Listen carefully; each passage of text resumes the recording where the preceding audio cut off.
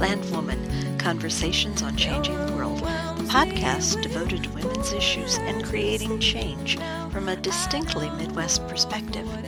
I'm Martha Kovach, sociologist, producer, and your host.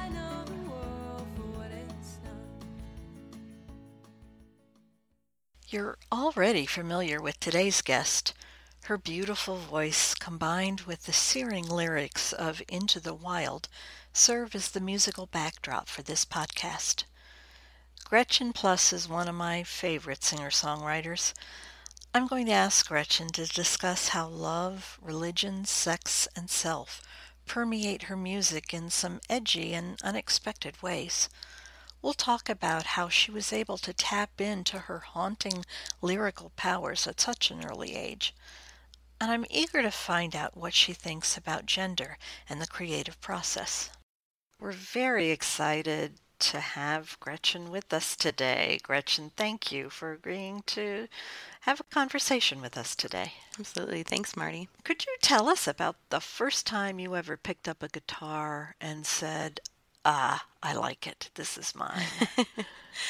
I guess I was probably around 11, and I was staying with my Aunt Patty down in Virginia. I found this Baby Taylor in the basement. They'd have finished. And what's a Baby Taylor? Okay, yeah, I guess I should slow down. A Baby Taylor is a small-sized Taylor guitar. So Taylor is the brand, and it's essentially a beginner's guitar, or it could be a travel guitar, depending, just based on its size. But they keep in mind small hands, so the neck is good for beginners. So I found this in the basement, and I realized after asking my Aunt Patty about it that it was my cousin Jenny's, and she was around the same age, but she hadn't really taken to it, and my Aunt Patty just kind of noticed how much I was staring at it and playing with it. So when it came time for me to go back home to Ohio, she said, "Why don't you take that with you and tell your mom to get you lessons and see if you pick up on it, since Jenny really hasn't taken to it." I actually got to bring it home with me when I left about a week later. How'd your mom feel when you showed up with a brand new Baby Taylor and said, "Aunt Jenny says I'm supposed to get lessons"? Yeah, my mom was really excited because it was one of those things where at the time we had just sort of moved and were in a new house, and I wasn't really getting a lot of new things or new hobbies, and trying to fit into a new school district, trying to find something that was my own as the new kid. I think she actually realized that it was sort of important. So she, because we had just moved and we were situating ourselves, we didn't have a lot of money. So she didn't really have the money to buy me guitar lessons because they're expensive. So what she did is she just started looking around. She worked at the University of Akron, Wayne College, and she just started looking around to see if any of the other professors or staff knew how to play guitar and might be willing to give lessons at a docked rate. So she ended up finding me a professor there, a friend of hers, Gary Bays, and he agreed to give me lessons. And I'm not sure what sort of bargain they came up with, but it ended up being actually much better for me because it was really personal. He didn't have any other students, so, I really got an ample part of his time. I like hearing the discussion up to this point and the idea that your mom was so supportive, and she kind of created, it sounds like, a community of people that she knew to be supportive of you. But I'm wondering about you in this process. I mean, when you picked up your Baby Taylor, did you think, I know this, I want to do this? It's strange because when I'm thinking back on that time, I think it was just sort of an experiment to me. I was always I was a music lover, and I had two older sisters, and my mom, they were very much into Lilith Fair. Do you remember Lilith Fair? Oh, yes. So we listened to nothing but, the Indigo Girls and Jewel and Sheryl Crow and you had a mom taking you to Lilith Fair? I never got to go. Oh, It ended when I was relatively young. She took my older sisters, and but in that process, I got really familiar with the music because my sisters were always playing it in the car, and my sister Emily tried to pick up guitar for a while, and she was terrible. So I was surrounded by music. My dad, when I was little, he was a musician as well and played guitar and sang.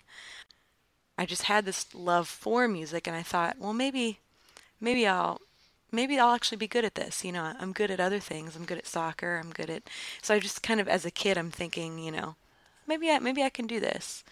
But it really wasn't until I was a couple lessons in that I fell in love with it. Oh, I'm very struck that you said you were 11, because the research on 11-year-old girls shows that it's an absolute magical age. That the age of 11 is where girls are the most self-confident in terms of knowing what they want, in terms of just not letting things stand in the way. It's before all of the puberty, for lack of a better word, bullshit from the culture that starts trying to dictate to girls a correct way that they're supposed to behave and think and respond to themselves and others.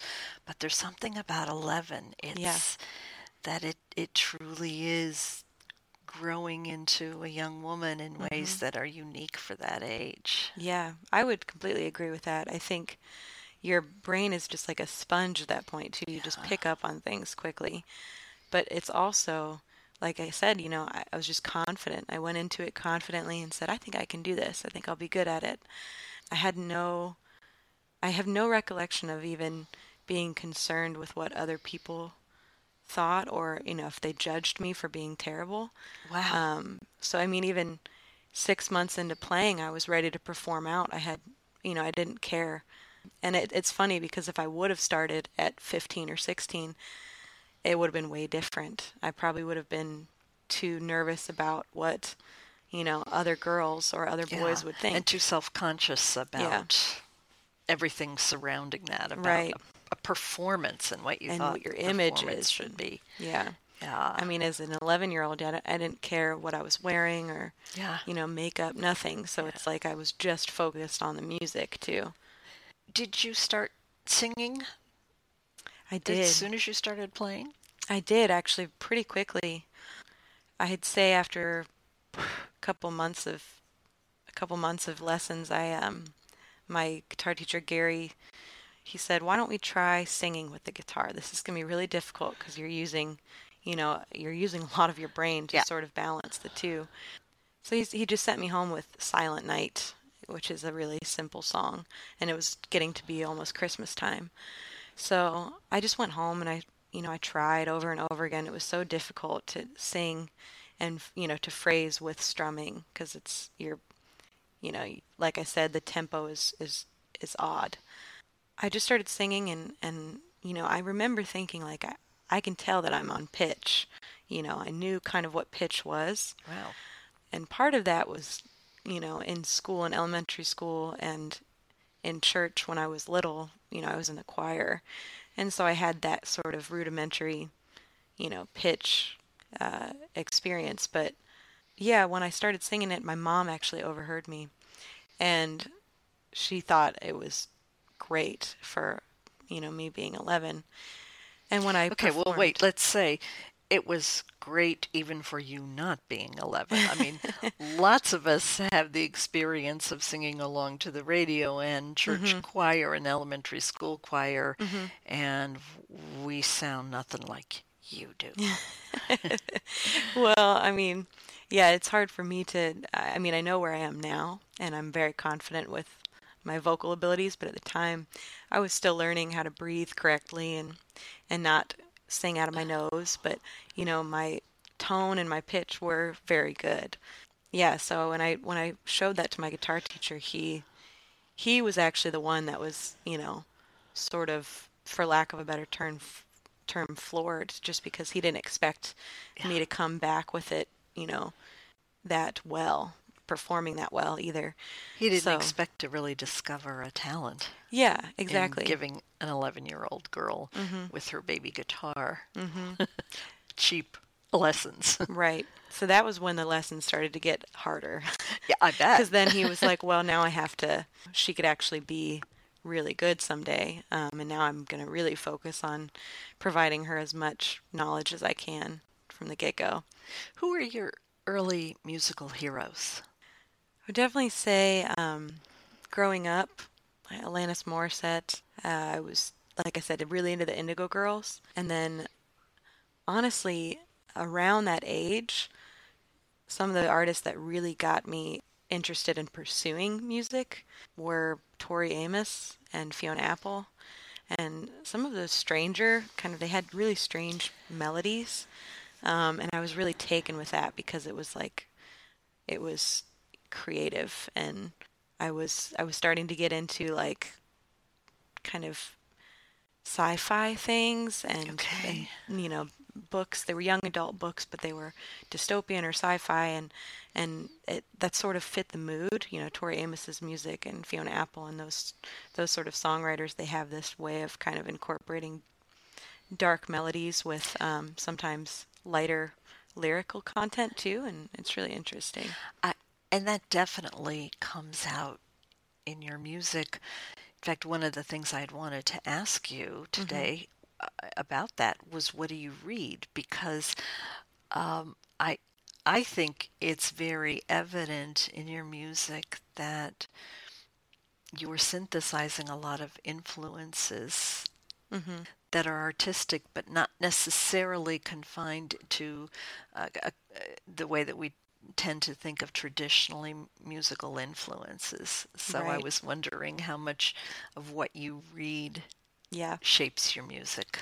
Quite a, I mean, yeah, that's a big influence is what I'm into in terms of literature. And, like I said, from an early age, just getting into, I was into a lot of fiction, fantasy, sci-fi, dystopian sort of genres. And a lot of times I gravitated towards female heroines because, Okay, yeah. I identified with them. But then, in recent years, I'll read really anything. Lately, I've been more into nonfiction and in particular, portions of history where horrible things happened because I think, to read up on these events, for instance, like the Trail of Tears and Hmm. things of that nature, it gives a lot of insight into where we need to be heading. And it does inspire me as a writer to also sort of embrace where we've been in order to get where we're going. You were an anthropology major in Hmm. college. Correct. So was Tracy Chapman. Did you know that? Yes, I did know that. I saw we had a picture of her actually outside of our department because she's originally She's from Cleveland. from Cleveland. Yeah, Yeah. yeah, So you have a lot in common with Tracy Chapman. yeah. I love Not her. bad. Hmm. Um, Yeah. how do you think that training as an anthropologist has influenced you musically? Oh, I think it's been a great predecessor to what I'm doing because I mean, musically, I'm dealing with people every day. I mean, performing, even writing, I'm observing people and observing myself and how I act in social situations. And so it's really just given me a new perspective on how to think and how to, this is going to sound strange, but how to sometimes emotionally disassociate myself. Like I need to be empathetic and emotional to write, Hmm. but I also need to be able to separate myself in order to perform and deal with people. And I think having that academic background in anthropology helped me learn how to balance the two. I don't think it sounds strange at all because, after all, isn't that what art does? Hmm. I You think have so. to stand back a bit from the personal to be able to express it in a way that reaches other people. Hmm. Yep. Otherwise, you take Prozac. Right. Right? I No, mean, honestly. Yeah, it's true. it's the ability to have a kind of critical view of your own emotional response Hmm. and not fully succumb to it, but to do something with that emotional response. Yes. I That's think art. yeah, and it's important because you have to be able to deliver the message, or else, like you said, you just end up sitting with it, and weighing in on it on yourself, and you're never fully able to help others sort of heal from their experiences or embrace theirs. And do you see that that's what you're doing? Is that the vision you have of what you're doing with your music? I would say definitely. Yeah. I think where I'm at now is I my main purpose with music is to reach others. There's that grandiose vision that you have when you're growing up of like, obviously there was that moment in my early teens where I was like, I'm pretty good at this. Maybe I could be famous someday. And I You think watch the Grammys and you exactly. think someday that'll be me. Yeah. And at that point, the world revolves around you. Yeah. And then you get older and you realize the world doesn't revolve around you and that we're all connected in some form or another. And especially now on a global scale, with technology, it's actually, there's a lot of talk about the industry has changed tremendously, but I don't see that necessarily as a bad thing. I think we just need to learn how to embrace it and use it for our advantage. And the advantage is that we can reach more people as artists, and that, this is the part that's still grandiose, and I still have this grandiose vision of, I really think that art and music have the ability to change the world and to change the way people think and act toward each other. And so I hope that even in just emotional responses that seem trivial, like I had my heart broken by a boy, that seems like a trivial notion, but for someone else that's experiencing that and having a really hard time with their mental health because of it, or what have you, to identify with the song and hear that and be able to process those emotions and heal, they're able to get up the next day and maybe move forward in a different Or to way. not heal. I mean, a lot Yeah. of your work is about not healing.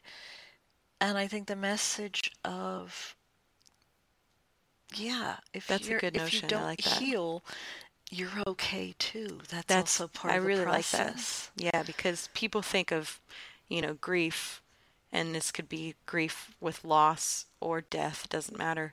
People think that grief just eventually goes away and eventually you're fine again. Embracing the fact, like you said, that it's okay not to be okay.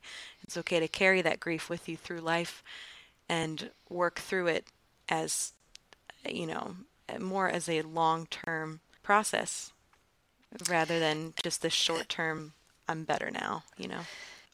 I had not thought about this before, but one of the aspects of your songwriting, and you mentioned a few minutes ago you, that you define yourself as a writer.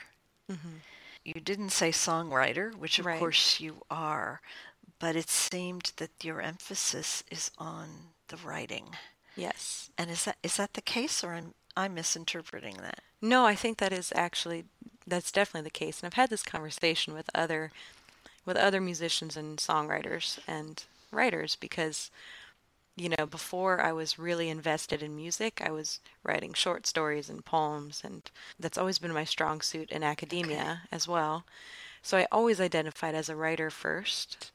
I have other friends that are songwriters, but they more so identify as musicians. They're Yes. more, and I think it's honestly where your heart is. I think, like you were saying, like you're very fond of words. You're a word person. Yes. I'm a word person. I feel like language is just one of the most fascinating parts of humanity. And so when I'm not writing songs, I'm writing poems and I'm writing letters, I'm writing other things. And I think that's what when people do listen to my music, most people pick up on the lyrical content first. Yes. I find it just leaps out of the speakers or the Yeah, headphones. thank Uh, you very much. it it's very, very powerful. The other thing that just occurred to me as you were talking about seeing about really seeing this as a kind of canvas for your own emotional processes, Hmm. that I think so many songs, I think kind of what we look to in songwriting is a kind of finite experience in terms of its bookended. Hmm. There's a beginning and a middle and an end. Sure. And usually the end is some kind of resolution. And you don't find that typically in your work. Yeah. I think that's an interesting point, actually. I've never really thought of it that way. I think over the past couple years, as humans, we're naturally sequential and we like to see things in a format that's like tangible and, we can understand. And we like resolution. Yes, we do. I've learned from my own, quirks and anxieties that sometimes embracing the fact that nothing is concrete and everything, plans change and really time isn't so linear as we think it is. We think that we're getting to a destination, but really we operate more in cyclical fashions. And that's, to me, what's helped me actually process my emotions better instead of always looking for an answer. I'm looking more to the process. I'm looking more at, how do I embrace these unknowns and how do I work through them, even though there's not really a finish line. Which is poetry. Yeah. I think so too. Life is kind of poetry. Life is, yes. Life is art. It's taken me it's taken me years to even get to this point of being able to embrace that chaos in a way. It's not so much chaos, but people see it as chaos, of the idea of not knowing and not having stability. But my entire career is unstable. I exist on instability. Like that is the music industry.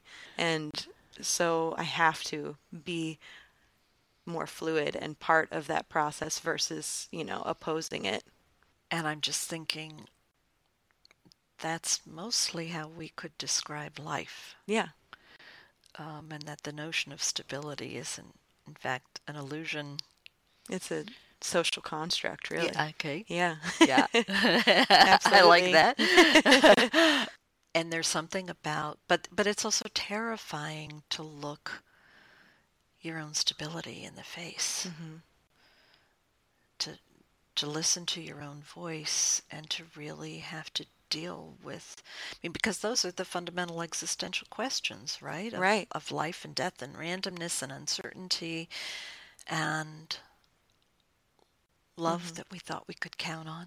Right. And God who at times doesn't feel there. Right. Just how much is up for grabs, including our own sense of self. Absolutely. Yeah.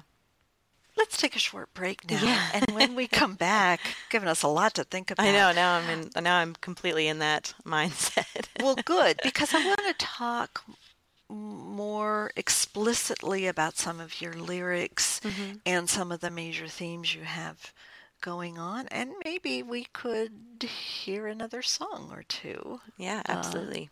In our next segment. But we'll take a short break now and be back with Gretchen Plus in a minute. And in the meantime, you get to hear Gretchen Plus singing.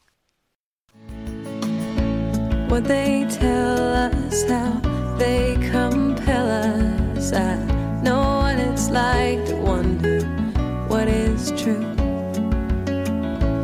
In the speeches the ignorant preaches, I know what it's like to be resented too. In the brackish great unknowns, I'm left to question what I saw. We'd love to hear from you. If you have feedback, suggestions, or ideas for future episodes, email us at voices@heartlandwoman.com.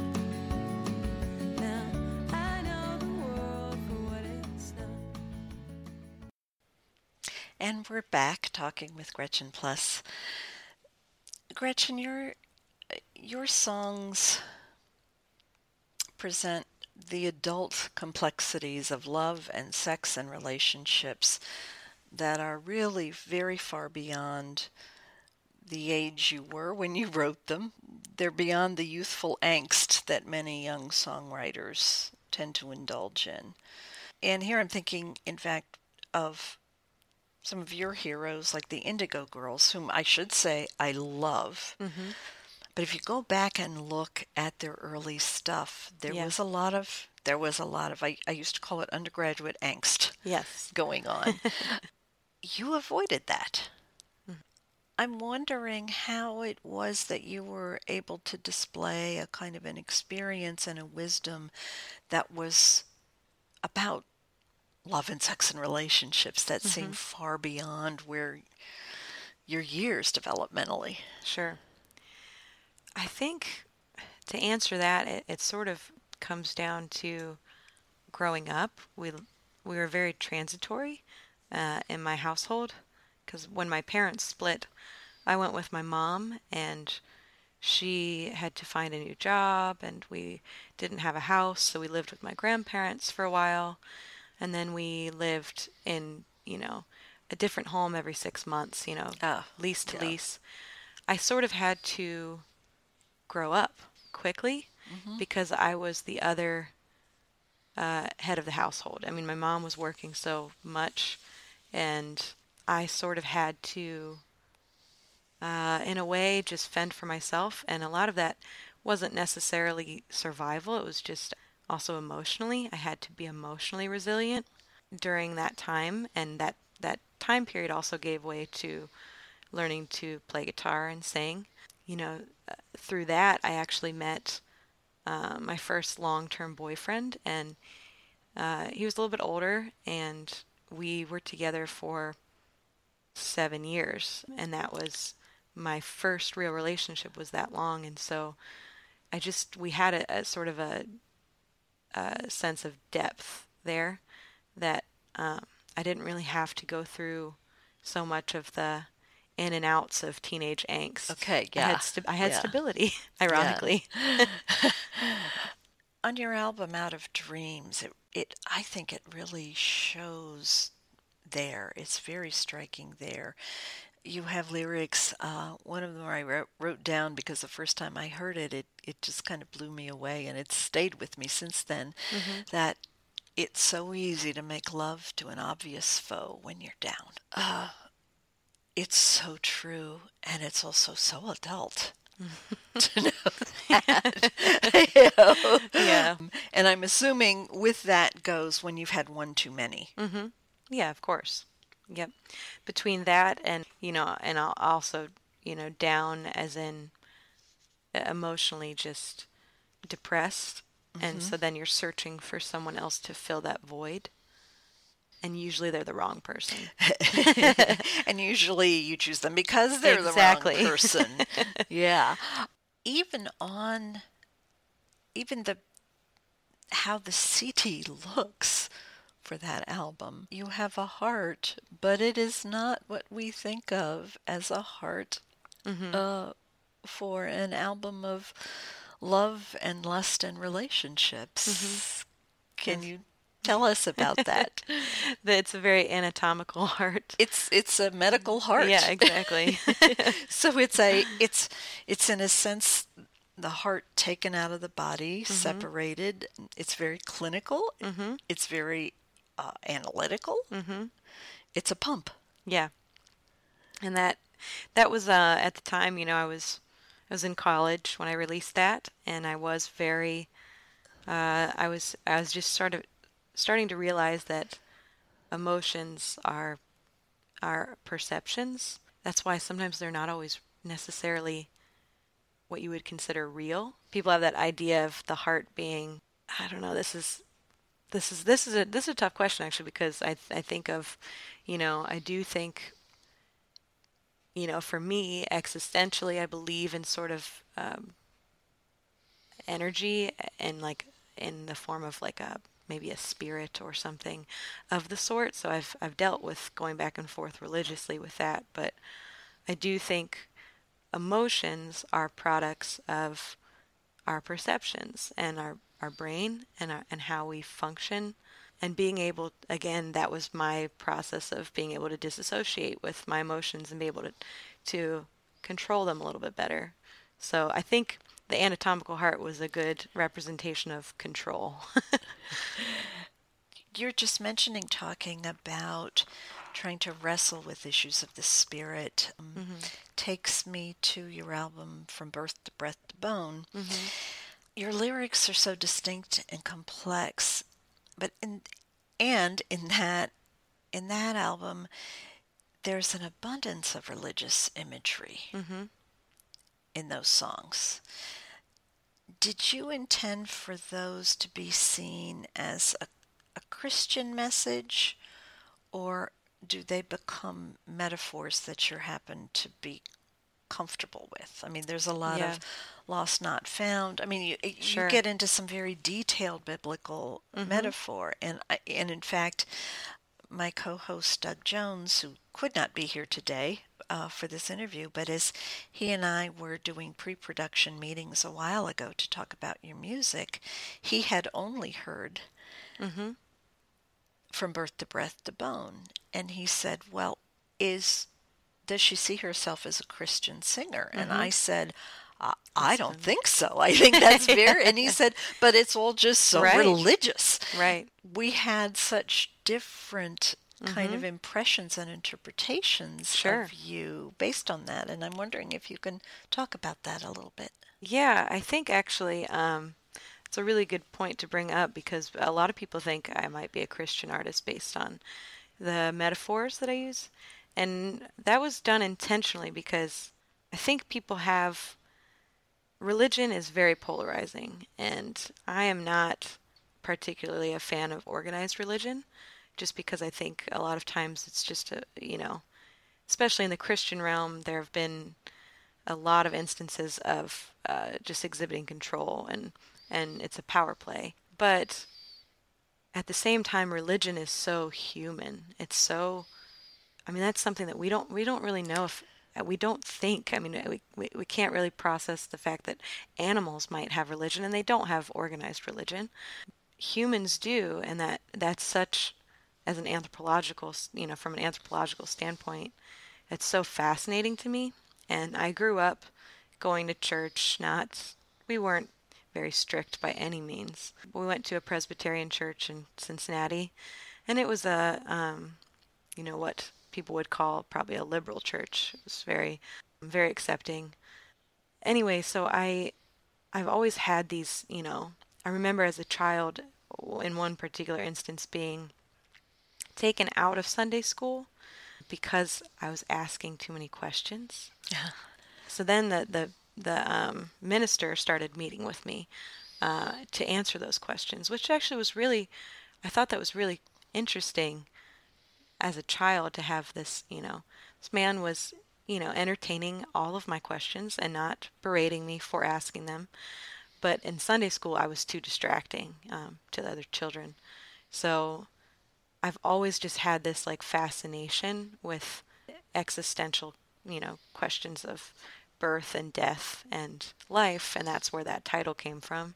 And so being able to interject metaphors centered around religion, I want people to question. I want people to wonder, is she religious or is she not? Because that's not necessarily, it doesn't say, it doesn't give way to who I am necessarily. It's just a matter of being able to see religion in a new light, and being able to see spirituality in a new light, where you can, how do I say this? I'm trying to formulate my thoughts around it. Where you can not be a part of a religion, but still be able to talk about it openly and be able to question it, and even be a part of it in a weird way. So for me, spiritually, I have sort of my own beliefs about what happens after we die, and a lot of that has come from, the theory that energy, cannot cease to exist. It's just forever a part of the universe, and that's something that is not necessarily embraced by Christianity. It is in a way of we go to heaven. What does it really mean when the body dies? Where do we go? Where does that energy go? So I'm constantly thinking about these things, and I was trying to, again, show people that you can talk about things of that nature without necessarily being a part of it. Let's take a closer listen to one of the songs off of that album. I'd like for us to play a little bit of a song called The Unknown, and then have you talk about it on the other side. Excellent.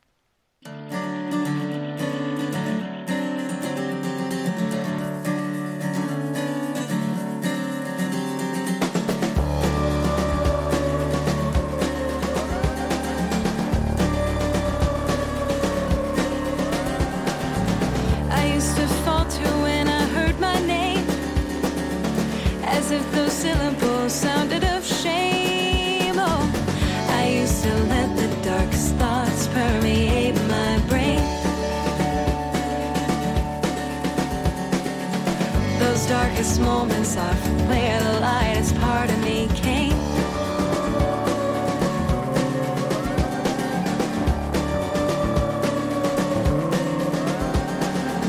I used to wish the sky would swallow me, spin me out in the Pacific Sea. Oh, surrounded by a crowd, unaware of how to just be.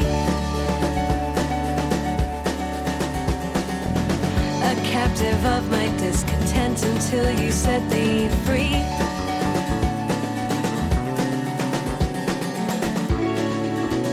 Now the sun seems to follow us.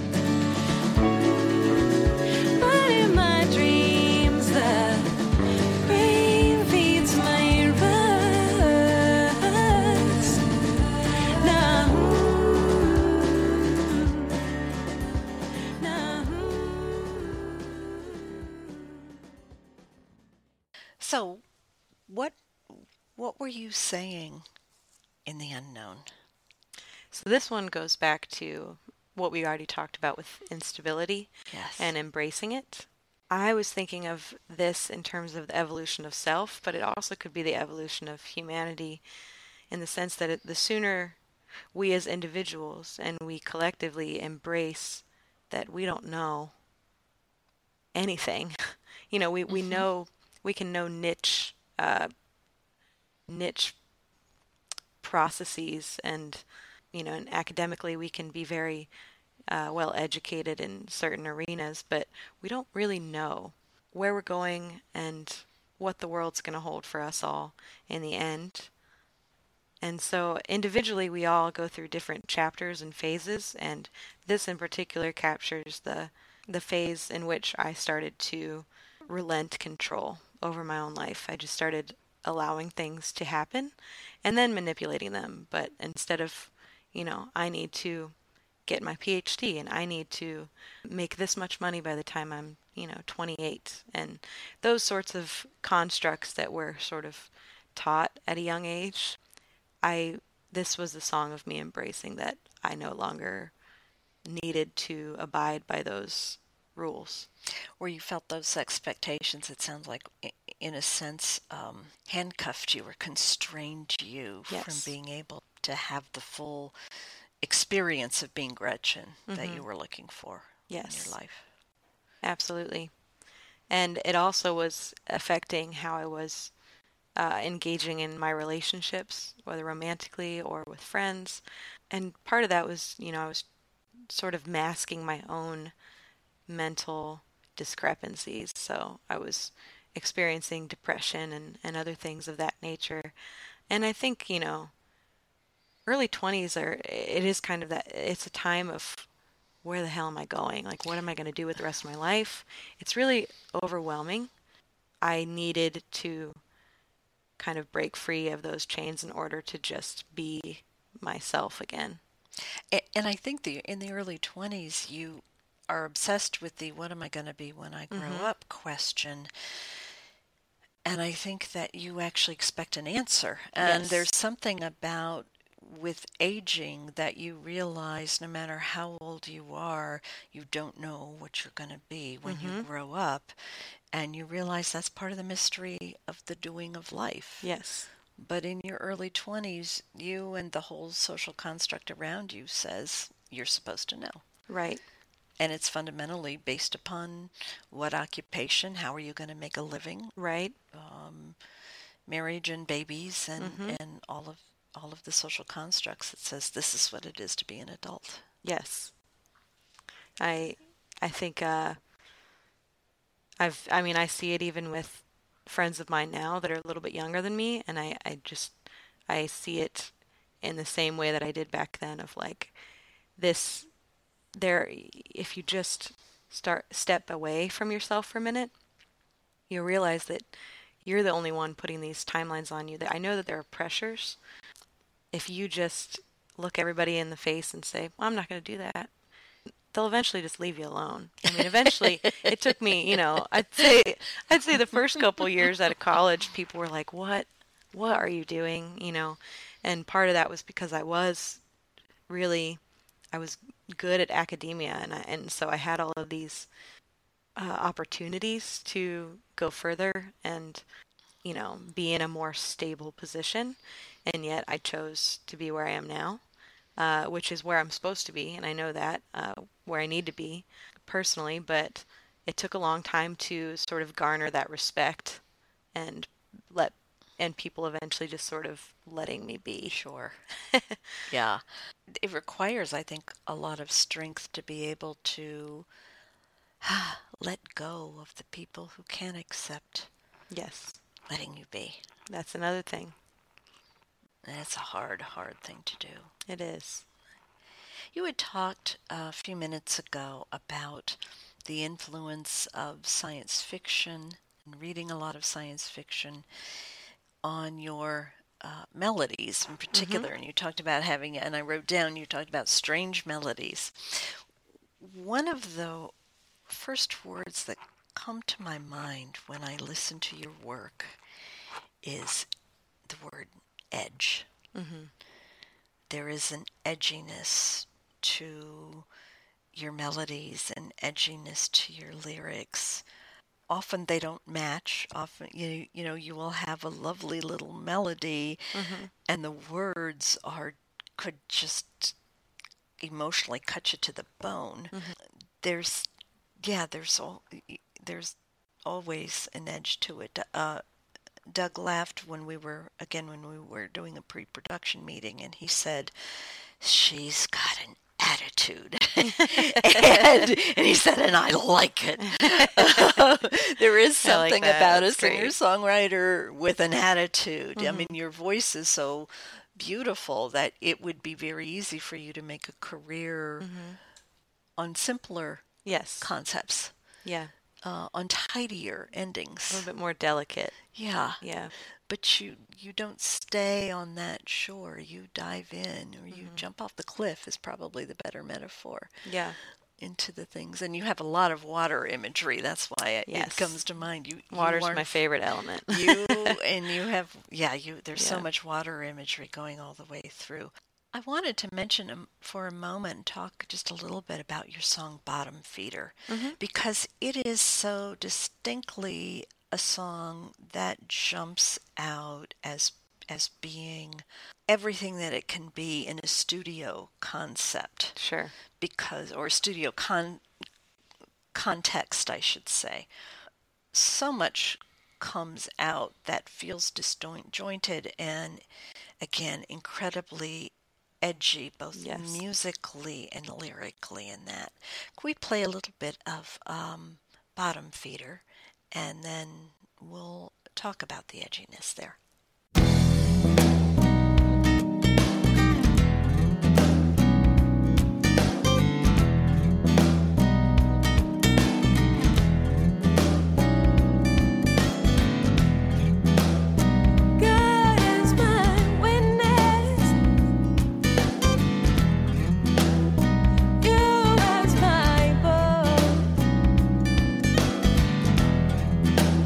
So am I.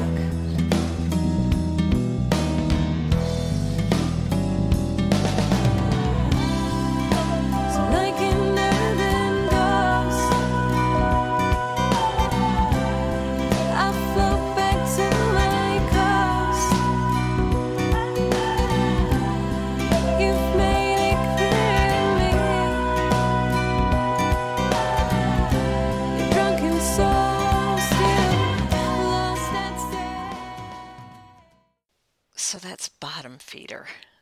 Can you talk some about that song? Sure.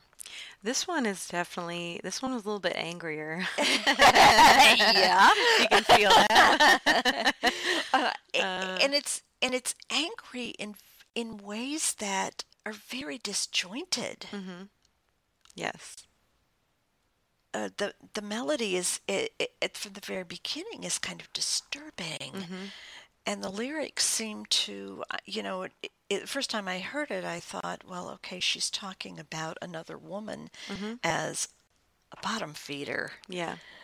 and then it quickly changes to you're saying, because I'm a bottom feeder. Right. That was, I think what it was. So this one kind of, I was at an age where I was in love with a boy. There was another woman that he had feelings for. Okay. Could I stop you right here Yes. just to interject something? Yep. And I don't know how you're going to react to this. Yeah. When I heard this song, the first number of times I've heard this song, other people have said the same thing to me, that Mm-hmm. it sounds like it's three women. Yes. Yeah, it does kind of. Yeah. You're not surprised to hear that? No, not at all. I don't hear that as much in your other work, but Mm-hmm. this to me sounds like you're talking about and the complexities Mm-hmm. of three women involved in a love triangle. Sure. I like that, actually. I love that people are perceiving it that way. Okay, That's great. good. No, I mean, yeah, in this particular scenario, when I wrote it, it was centered around a man and another woman. I completely, and part of that might also be because by society standards, this man was sensitive and, feminine. Okay. And so I kind of actually, that makes sense to me. That really does. There is an emotional depth to it, and I used the word already, complexity. Yes. Of the entanglement Mm-hmm. of all of those emotions. Yes. And expectations about relationships and Mm-hmm. betrayals and understandings all lumped together. That is very female. Sure. And that's when it goes, when you were saying, in one of the lyrics, 'cause I'm a bottom feeder, Yeah. the current can't make me go with the flow, like that verse in particular. But you left out the line, 'cause I'm a bottom feeder, lowest of low. Yes, lowest of low. And that, it sounds like a slight on myself, and I guess it kind of was, but I was embracing the fact that I am not a good partner, probably. I'm not the best choice because I can't just sit still. And I will feed, at the time I would feed off of my emotions, and I'd feed off of, Oh. So that was kind of what I was saying, is I'm feeding off of, I guess, not necessarily the drama, but I'm a little too emotional, and I'm a little too uncontrollable. And so I was kind of actually, in some ways, giving permission to not choose me, simply Yeah. because I was unpredictable. Who knows where I would be in a year, or that kind of thing. But it's very intensely sexual too. Yes, it is. Yeah. And that water image, and Mm-hmm. again that notion of a bottom feeder, Mm-hmm. which is sort of feeding off of kind of the sexual energy Mm-hmm. and dynamics of other people dirty. as well. Yeah, No, yeah, really though. yeah. Yeah. And that's almost, I'm a woman who knows what she wants Right. sexually. Right. Yeah, I was I mean, that is part of it. I was really embracing my sexuality in that. And I mean, I don't remember I was probably 19 when I wrote that, 19 or 20. Okay, and that's some of what blows me away, is that that's not a 19-year-old song. I understand that. Thank you. That's a 40-year-old Yeah. woman's song. Right, right. Because most 19-year-old women are not as in touch with the darker and embracing the sort of darker side Mm-hmm. of of truly exploring your sexuality and being sexual fully Yep. and what that means. And again, that's like, like I said, one of my big inspirations as a kid. It's going to sound odd. As a kid was Alanis Morissette, but revisiting later in my teenage years, she had that one line in her song that was like, "Would she go down on you in a theater?" Yeah. And I'm like, God, that's so badass. Like, she's just letting you know. Yeah. And I remember thinking about that, not necessarily when I was writing the song, but around that age of like, yeah, you know what? It's okay if I, embrace that I'm sometimes, I don't even know how to describe. Sometimes I'm a bad bitch. Like, that was what I was thinking when I was writing it. I'm like, I have to embrace that persona in myself because that is part of me, And your version of "Will she go down on you in a theater" is, and I hope you look at her some nights and you wish it were me by your side. And you're not saying, "Oh, because you could tell all your troubles to me." Right. I'm saying I'm such a good listener. Yeah. Saying that's because I'm good in bed. Yeah. Because I'm a better fuck than she will be, right? Exactly. I'm so glad you picked up on it. I don't see how you couldn't. It just screams. Yeah. I mean, for me, I have to be careful how much I listen to that song because it transforms me. Sure. In ways, you go Right. to that. I want to use words like sultry. I want to, primal. Yeah. That both lyrically and musically, you really take us there. And I love that, way. like you said, that you perceived it as three women because, I mean, women are like just powerful sexual beings when they embrace their sexuality. It's really powerful. So I actually really love that that's seen more in a feminine light. I guess that takes us in a direction I also want to ask you about, which is, how is your creative process shaped by your being a woman? And do you think that makes your self-reflections on relationships and love and emotion and sexuality more acute in a way? What is, I mean, that's like asking a fish what it is to be wet. Sure. Right? Yeah, because I don't have that. No pun intended here, but Yeah. How for you has your struggles with becoming, you started at age 11, so becoming a woman and fully embracing being a woman. Yeah. How has that affected you creatively? Tremendously. I mean, because there's so many different chapters of womanhood. I went through a phase of thinking that to be a woman, I needed to be feminine. And then And what does that mean? To me, that meant, I need to present myself in a delicate manner, or I need to be soft-spoken, or I need to be, I need to be skinny and curvy at the same time. All of these sort of ideas that you have of what it is to be feminine.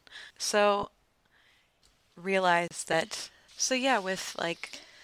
with my perception of what femininity was, I thought, at that time, I needed to be, like I said, sort of a delicate flower. And then I went back to another chapter of embracing womanhood, which was, well, women don't have to be, women are just human beings. As a child, I was actually extremely, it's hard to say masculine because children aren't necessarily one or the other, but I was very adverse to showering. I liked being outside. I dressed like a boy, as my family would have said. I was just being. I was just being.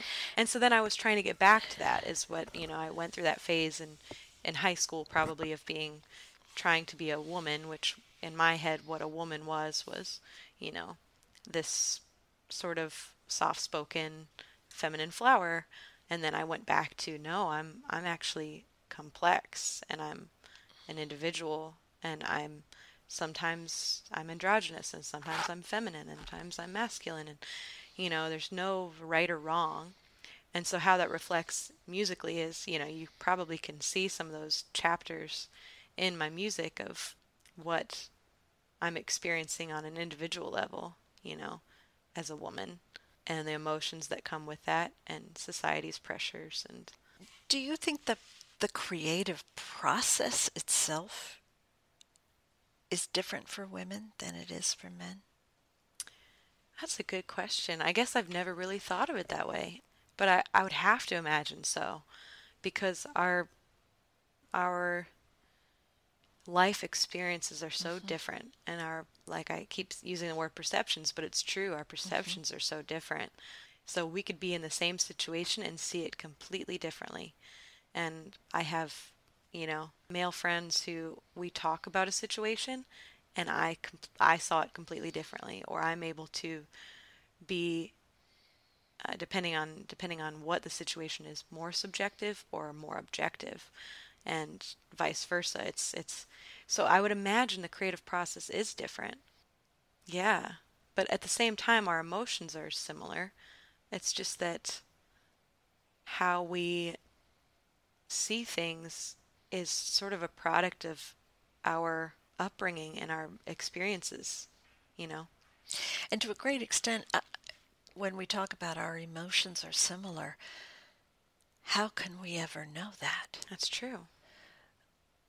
Given that emotions aren't solid, static things. No, they're not real either. Necessarily. Yeah, right. And even if we talk about love, what love meant, how we interpreted it 10 years ago, for any of us, is very different than how it feels, how we experience it today. Yes. And thank goodness, right? What a boring journey life would be if all those things were static. Absolutely. Sexuality and joy and grief and all those things, if they just existed independently of us in that kind of solidified way, where would we grow? Yeah. Do you feel like you've used your music to explore being a woman, to really explore yourself as a gendered being? Absolutely. Yeah, I think there's a focal point to a lot of my material that is centered around being a woman in the world. So not just on a personal level of how it feels to be a woman, but how do I operate within the world as a woman, and how am I perceived by men and other women? Yeah, really that's a thought process I have, even not artistically. I just, within relationships. Sometimes after the fact, I'm usually on good terms with my exes, and we're able to talk about, well, what did you expect me to be, or what was I to you? What did you see me as? And I think that's something I'm constantly putting into my material as well. Do you see your music as political? Elements of it, yes. Can you explain that? Yeah, I have, not all of my material is political, but I have quite a few songs that delve into politics, and not necessarily just in the sense of, left versus right, but leadership and empathy and humanity, and how those interplay with politics. I'd like to play part of one of those now, and the song is simply but profoundly called Human. Let's hear a little bit of Human, and we'll talk about it on the other side. Factory black sun, hungry and barefoot. These are the monsters that society sponsors. Children in turmoil, wars over crude oil. This world is a cold fire where chaos is satire. Maybe we're not human after all is done. After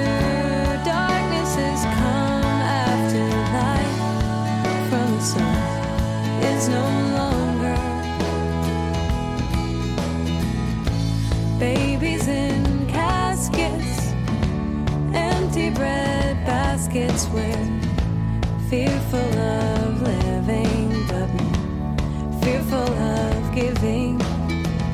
The poor hate the greedy, the rich hate the needy. My heart is a dim sky, and my soul is a black eye. Maybe we're not human after all is done. After darkness has come, after light from the sun is no longer. As a sociologist, I have to, obviously, I hear things through that lens first. Yes. And I have to say, this was one of the most sociological as well as political songs. Tell me about the writing of this song, Human. Yes. I wrote that one when I was sort of disillusioned with, Yeah. which is I actually get that's it. just a constant now. I was just disillusioned with where we were heading politically and with our leaders, our interactions with the world. And that song in particular was written when the most concise way that I could sum it up would be that we weren't embracing our humanity. We were actually pushing empathy away. And through that, we were positioning people to be the other, and we were able to manipulate, things such as the earth, and the earth is the other, so we're able to basically rape it of its resources. And in the same way, people in the Middle East are the other, so we're able to go over there and take cities and fight. I mean, that's kind of just the idea of war, and just this constant label of the other. But then there's even within our own country the label of the other, and whether that is, demographics, it could be gender, it could be women are the other, or it could be minorities are the other. And so I wrote that song, I guess it would have been probably close to 9 or 10 years ago. And just within that time, I was thinking it would get better, and it's just gotten worse. Babies in caskets, Yeah. empty bread baskets. Yeah. Yeah, that's a really harsh aesthetic, but it's Yes, true. yes. It's reality. It just punches you in the face, and there's no way you can. There's nothing subtle about it, and to not be punched in the face, you have to turn it off. There's no there's no other. You don't allow for any other interpretation, but that really powerful message that you're trying to send. And that is the irony of the title, Human, it's actually about the process of dehumanization. So that's what, babies in caskets, they're babies, They also might be Syrian refugees, and we didn't, embrace them because they were Syrian, or, there's all of these dehumanization factors that are part of that song. Or they could be infants in this country dying at birth, given Absolutely. There's still infant mortality rates in this country. We have a high infant mortality rate, really, for a first world country. Yeah. What role does place have in your music? You're very much a heartland woman. You're very much a girl and a guitar from the Midwest. How has that shaped your music? I guess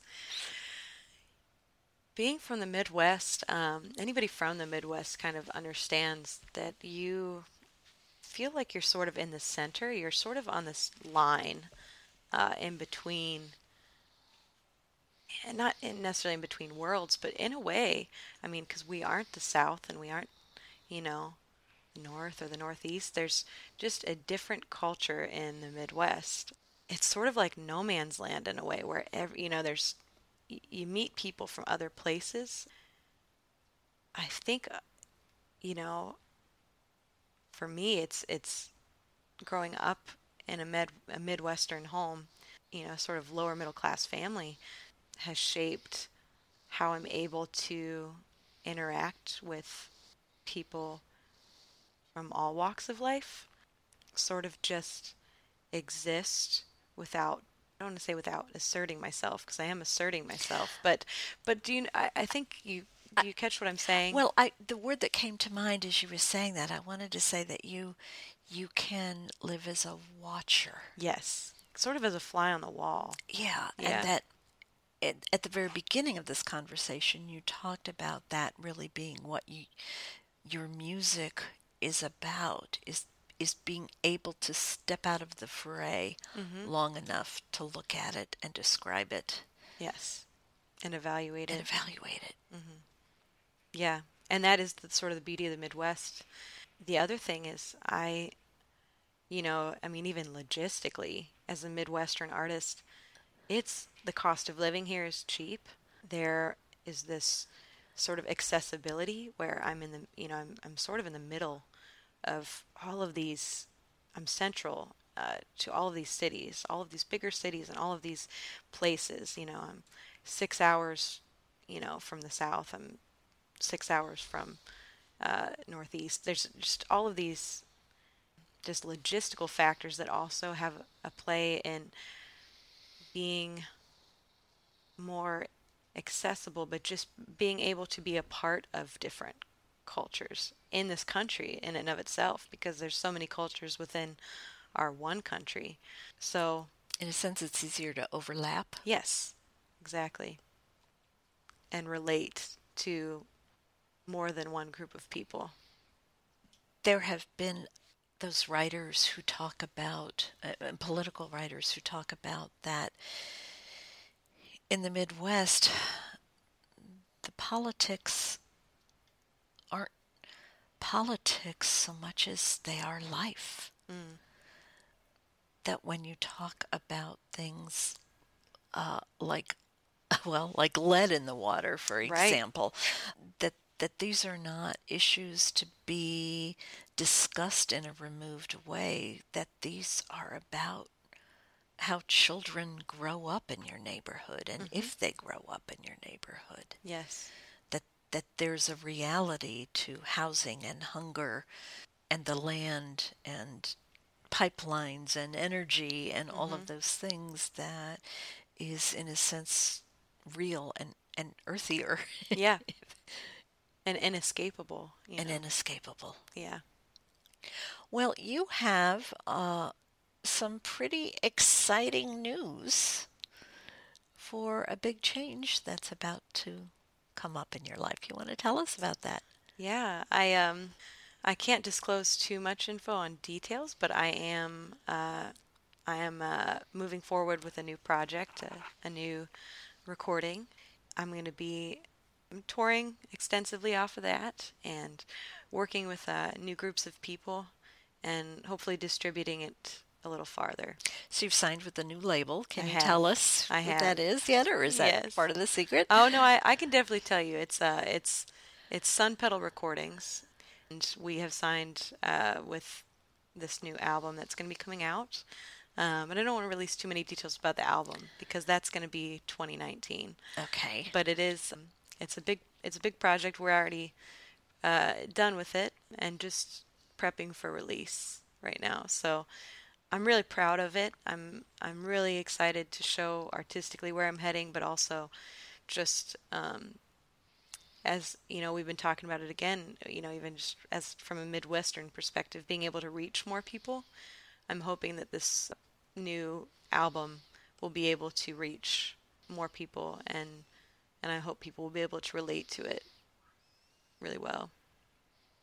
Will you come back and talk to us when you can say more? Absolutely. And when we can sample and talk about your new album more? Yes, of course. Great. Gretchen, thank you so much. This has been a really fun conversation to have. Thank you. And we look forward to working with you much more. Yeah, we've had a great time today. Thank you. Thank you very much, Marty. To hear more from Gretchen, well, you can tune in to our podcast, and every time you will hear Gretchen singing our theme song, Into the Wild. You can also find links to Gretchen on our website, www.heartlandwoman.com. We'll leave you today with this thought from another singer-songwriter, Dolly Parton. The way I see it, if you want the rainbow, you gotta put up with the rain. Thanks for listening. Be well, and we'll see you next time.